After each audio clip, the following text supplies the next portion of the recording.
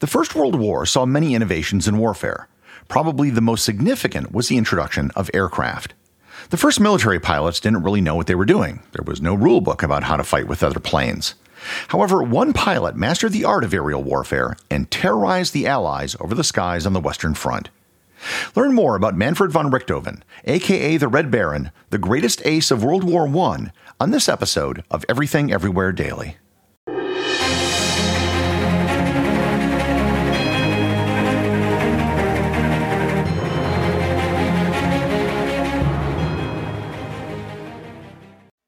This episode is sponsored by ButcherBox. Summer is right around the corner, and that means cookouts. No matter what your preferred food is for a cookout or a barbecue, ButcherBox can help you make it the best.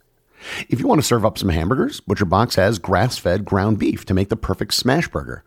Want to cook up some steaks? Well, ButcherBox has that too, with some of the best cuts of steak such as New York strip, ribeye, and filet mignon. Do you like grilled chicken? Well, ButcherBox has some of the best pasture-raised chicken that you will find anywhere. And if you really want to wow people at your next cookout, you can try grilling some of their wild-caught salmon on a cedar plank. Sign up at butcherbox.com/daily and get a special deal. ButcherBox is offering my listeners a free-for-a-year offer plus an additional $20 off. You can choose salmon, chicken breasts, or steak tips free in every order for a year.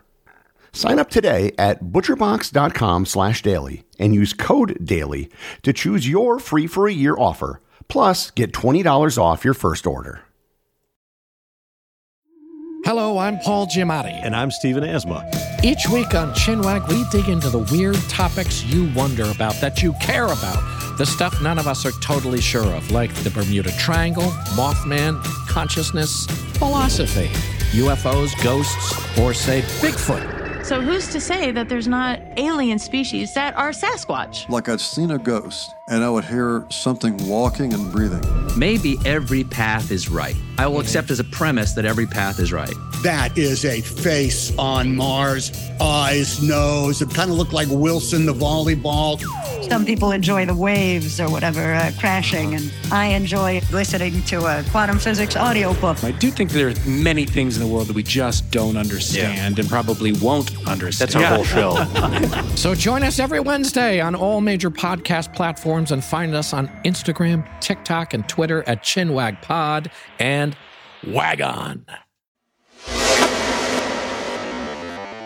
In 1903, the Wright brothers took their first motorized flight in Kitty Hawk, North Carolina. Just 11 years later, the First World War broke out in August of 1914. In that 11 years, there was an enormous amount of progress made in aviation. When the war started, no one had ever used airplanes in war before. It wasn't just a completely new technology, it was a completely new dimension on the battlefield. Instead of just considering a two-dimensional battle map, you now had to think in three dimensions. When the war began, the first use of aircraft was for reconnaissance. Planes were sent out over enemy lines to see what they were planning and where they would attack. The early planes would usually have two seats with a pilot and an observer. The use of aircraft was vital in the first days of the war when the French found that the Germans were attempting a flanking maneuver and were able to counter it. Cameras were eventually installed on airplanes, which allowed for detailed maps of the battlefield. Eventually, as each side had reconnaissance aircraft, they would often pass each other in the sky. Unlike the grunts on the ground, the pilots considered themselves gentlemen and often waved to each other as they passed. But eventually, understanding the importance of reconnaissance aircraft, the pilots began to take potshots at each other. The first aerial flights usually involved pointing a pistol or a rifle at the other plane. Aerial combat, however, quickly evolved. Ground crews figured out ways to install machine guns on aircraft, but they were very cumbersome. They were extremely hard to aim when mounted on the wings, and the wings were mostly made out of wooden cloth with many struts that got in the way. The thing which radically changed aerial combat in the First World War was the interrupter gear, or the synchronization gear. This allowed a machine gun to be installed in the front of the cockpit of an airplane so it could be aimed properly. The synchronization gear would only fire the gun when the propeller was in a position where the bullet wouldn't hit the propeller. The first planes with this synchronization gear were introduced by the Dutch engineer Anthony Fokker in 1915 in the single-seat Fokker E1. The planes were built for the Germans. So, with that brief introduction to World War I aerial warfare, I now need to introduce the subject of this episode, Manfred von Richthofen. Richthofen was born in 1892 to a wealthy German family. He was destined to be a military officer. He was sent to a military academy at the age of 11, and after 8 years in the academy in 1911, he became a cavalry officer in the Prussian army. When war broke out, he served with distinction on the Eastern Front and received the Iron Cross. However, his unit was eventually assigned guard duty for supply trucks, which left him unsatisfied. He wanted to make his mark during the war, but didn't join the military to, quote, collect cheese and eggs. So he put in a transfer request to join the Imperial German Air Service. His request was granted, and he joined in May 1915. He started out as an observer, not a pilot.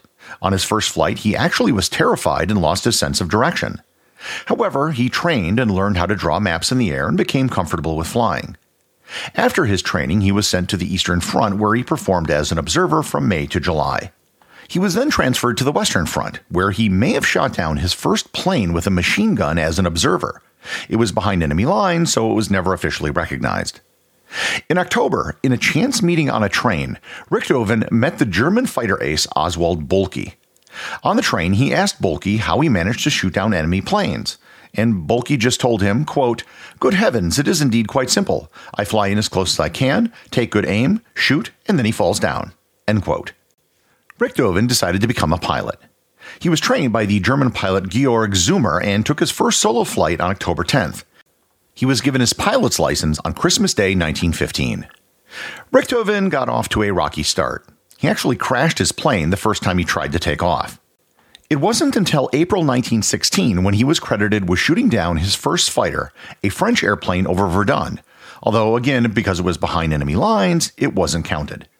He still wasn't that experienced of a pilot. He flew into thunderstorms against the advice of more experienced pilots, something he learned never to do again. He was eventually reassigned to the Eastern Front in the summer, where he again flew reconnaissance. But in August of 1916, he again met Oswald Boelcke.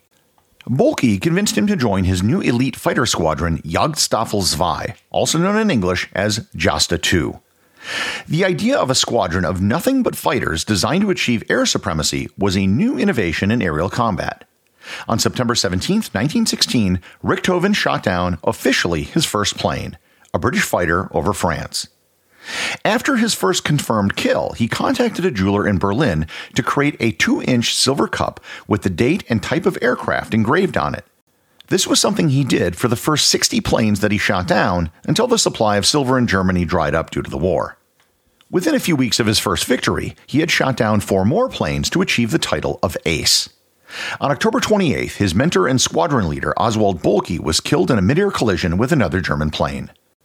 While Boelcke was dead, the rules he created for his pilots, known as Ditka Boelcke, remained intact with his squadron. His rules were simple and didn't require fancy aerobatic flying. They were things such as having the sun at your back and never firing until you were in close range. Richthofen was a disciple of Ditka Boelcke and was largely responsible for his success. And here I should note that Manfred von Richthofen's younger brother Lothar was also a pilot who had 40 kills during the war. Unlike his brother, Lothar was an acrobatic pilot who relied on piloting skills more than planning and proper tactics. With Boelcke dead, Germany needed a new flying hero, and Richthofen thought that he was the man for the job. He kept racking up kills, including his most high-profile one, the British Major Leno Hawker. By early 1917, he had 16 kills and was now Germany's most successful living fighter pilot. He was now the leader of his own squadron, Jasta 11, with his brother Lothar. After his 16th confirmed kill in January 1917, he was awarded Germany's highest military honor, the Pour le Mérite, also known as the Blue Max. The other big thing that happened around this time was that he made the famous decision to paint his plane red. He is recorded to have said, quote, "One day, for no particular reason, I got the idea to paint my crate glaring red. After that, absolutely everyone knew my red bird. In fact, even my opponents were not completely unaware." End quote. This was also when he began to be called the Red Baron, a reference to the color of his plane and a loose translation of his title of nobility. Other members of Jasta 11 began to paint their planes red, at least partially, as so not to make their squadron leader's plane so conspicuous. The spring of 1917 was the most successful and deadliest phase of his military career. In the month of April, he shot down 22 planes, including 4 in one day. In June, he was given command of his own fighter wing, consisting of 4 squadrons, known as Jagdgeschwader 1, although he was never formally promoted in rank. Jagdgeschwader 1 was given the nickname the Flying Circus. In July, he switched to flying the Fokker DR-1 triplane, which is the plane he is most associated with. However, only 17 of his kills came with this triplane that he made famous. On July 6th, he was seriously wounded and almost died. He suffered a head wound that caused temporary blindness, which almost caused him not to be able to land his plane. He returned to service 2 weeks later, but then convalesced in September and October. By this time, he was Germany's greatest war hero. He was dashing and flamboyant and extremely successful. During his time off, he took the time to write a book. By 1918, it had become obvious that his injury had taken a toll on him and diminished his reactions. The German government was starting to worry that if he died, it would be detrimental to morale. Richthofen, however, refused to take a desk job and continued to fly. The Germans were more than willing to promote stories about Richthofen which weren't true. They claimed that the British had an entire squadron dedicated to hunting him down, and that anyone who did shoot him down would be given an automatic Victoria Cross. Combat flying is a matter of playing the odds. Even if you're a great pilot, it can all come to an end with a lucky shot. If you fly enough sorties, it might just be a matter of time before your luck runs out. Manfred von Richthofen's luck ran out on April 18, 1918. Flying near the Somme River in France, he was in pursuit of a Canadian pilot by the name of Wilfrid May when he was shot in the chest and crashed. Who killed Richthofen has been the subject of debate for years. The RAF initially credited a Canadian pilot and ace by the name of Arthur Roy Brown. However, subsequent forensic evidence has concluded that he was probably killed by anti-aircraft fire coming from the ground. And a subsequent investigation has credited the Australian sergeant Cedric Popkin as the anti-aircraft gunner who shot them down. But another investigation gives credit to another Australian by the name of Willie Evans. As he crashed behind enemy lines, his body was retrieved by the Allies, who actually gave Richthofen a funeral with full military honors. A wreath present at his burial said, quote, "To our gallant and worthy foe." When the war was over, Manfred von Richthofen, the Red Baron, was credited with 80 confirmed kills and probably another 20 more that were undocumented. He is considered the ace of aces for the entirety of World War I, having more aerial victories than any other pilot. The next closest is the French aviator René Franck, who had 75. While there has been some doubt about his numbers, he and his squadron kept meticulous statistics regarding each of their encounters, and the 80 figure is largely considered valid. The Red Baron mythos has only grown since the end of World War I. Snoopy famously had battles with the Red Baron on top of his doghouse, and there's a frozen pizza named after the Red Baron in the United States. There have been many books, movies, video games, and TV shows that all document the life of Manfred von Richthofen. Richthofen, with his mentor Oswald Boelke, revolutionized aerial combat. His success in the air was something that was only surpassed by 3 pilots in World War II, a war that had more airplanes and lasted longer. So it's no wonder that Manfred von Richthofen, aka the Red Baron, became the most legendary figure to ever come out of the First World War. Everything Everywhere Daily is an Airwave Media podcast. The executive producer is Darcy Adams. The associate producers are Thor Thompson and Peter Bennett. I just wanted to extend a big thank you to everyone who is supporting the show over at patreon.com. I have show merchandise available there, including hoodies, t-shirts, and stickers. Plus, it really just helps me get this show out every single day, including, of course, weekends and holidays. Remember, if you leave a review or send me a boostagram, you too can have it read on the show.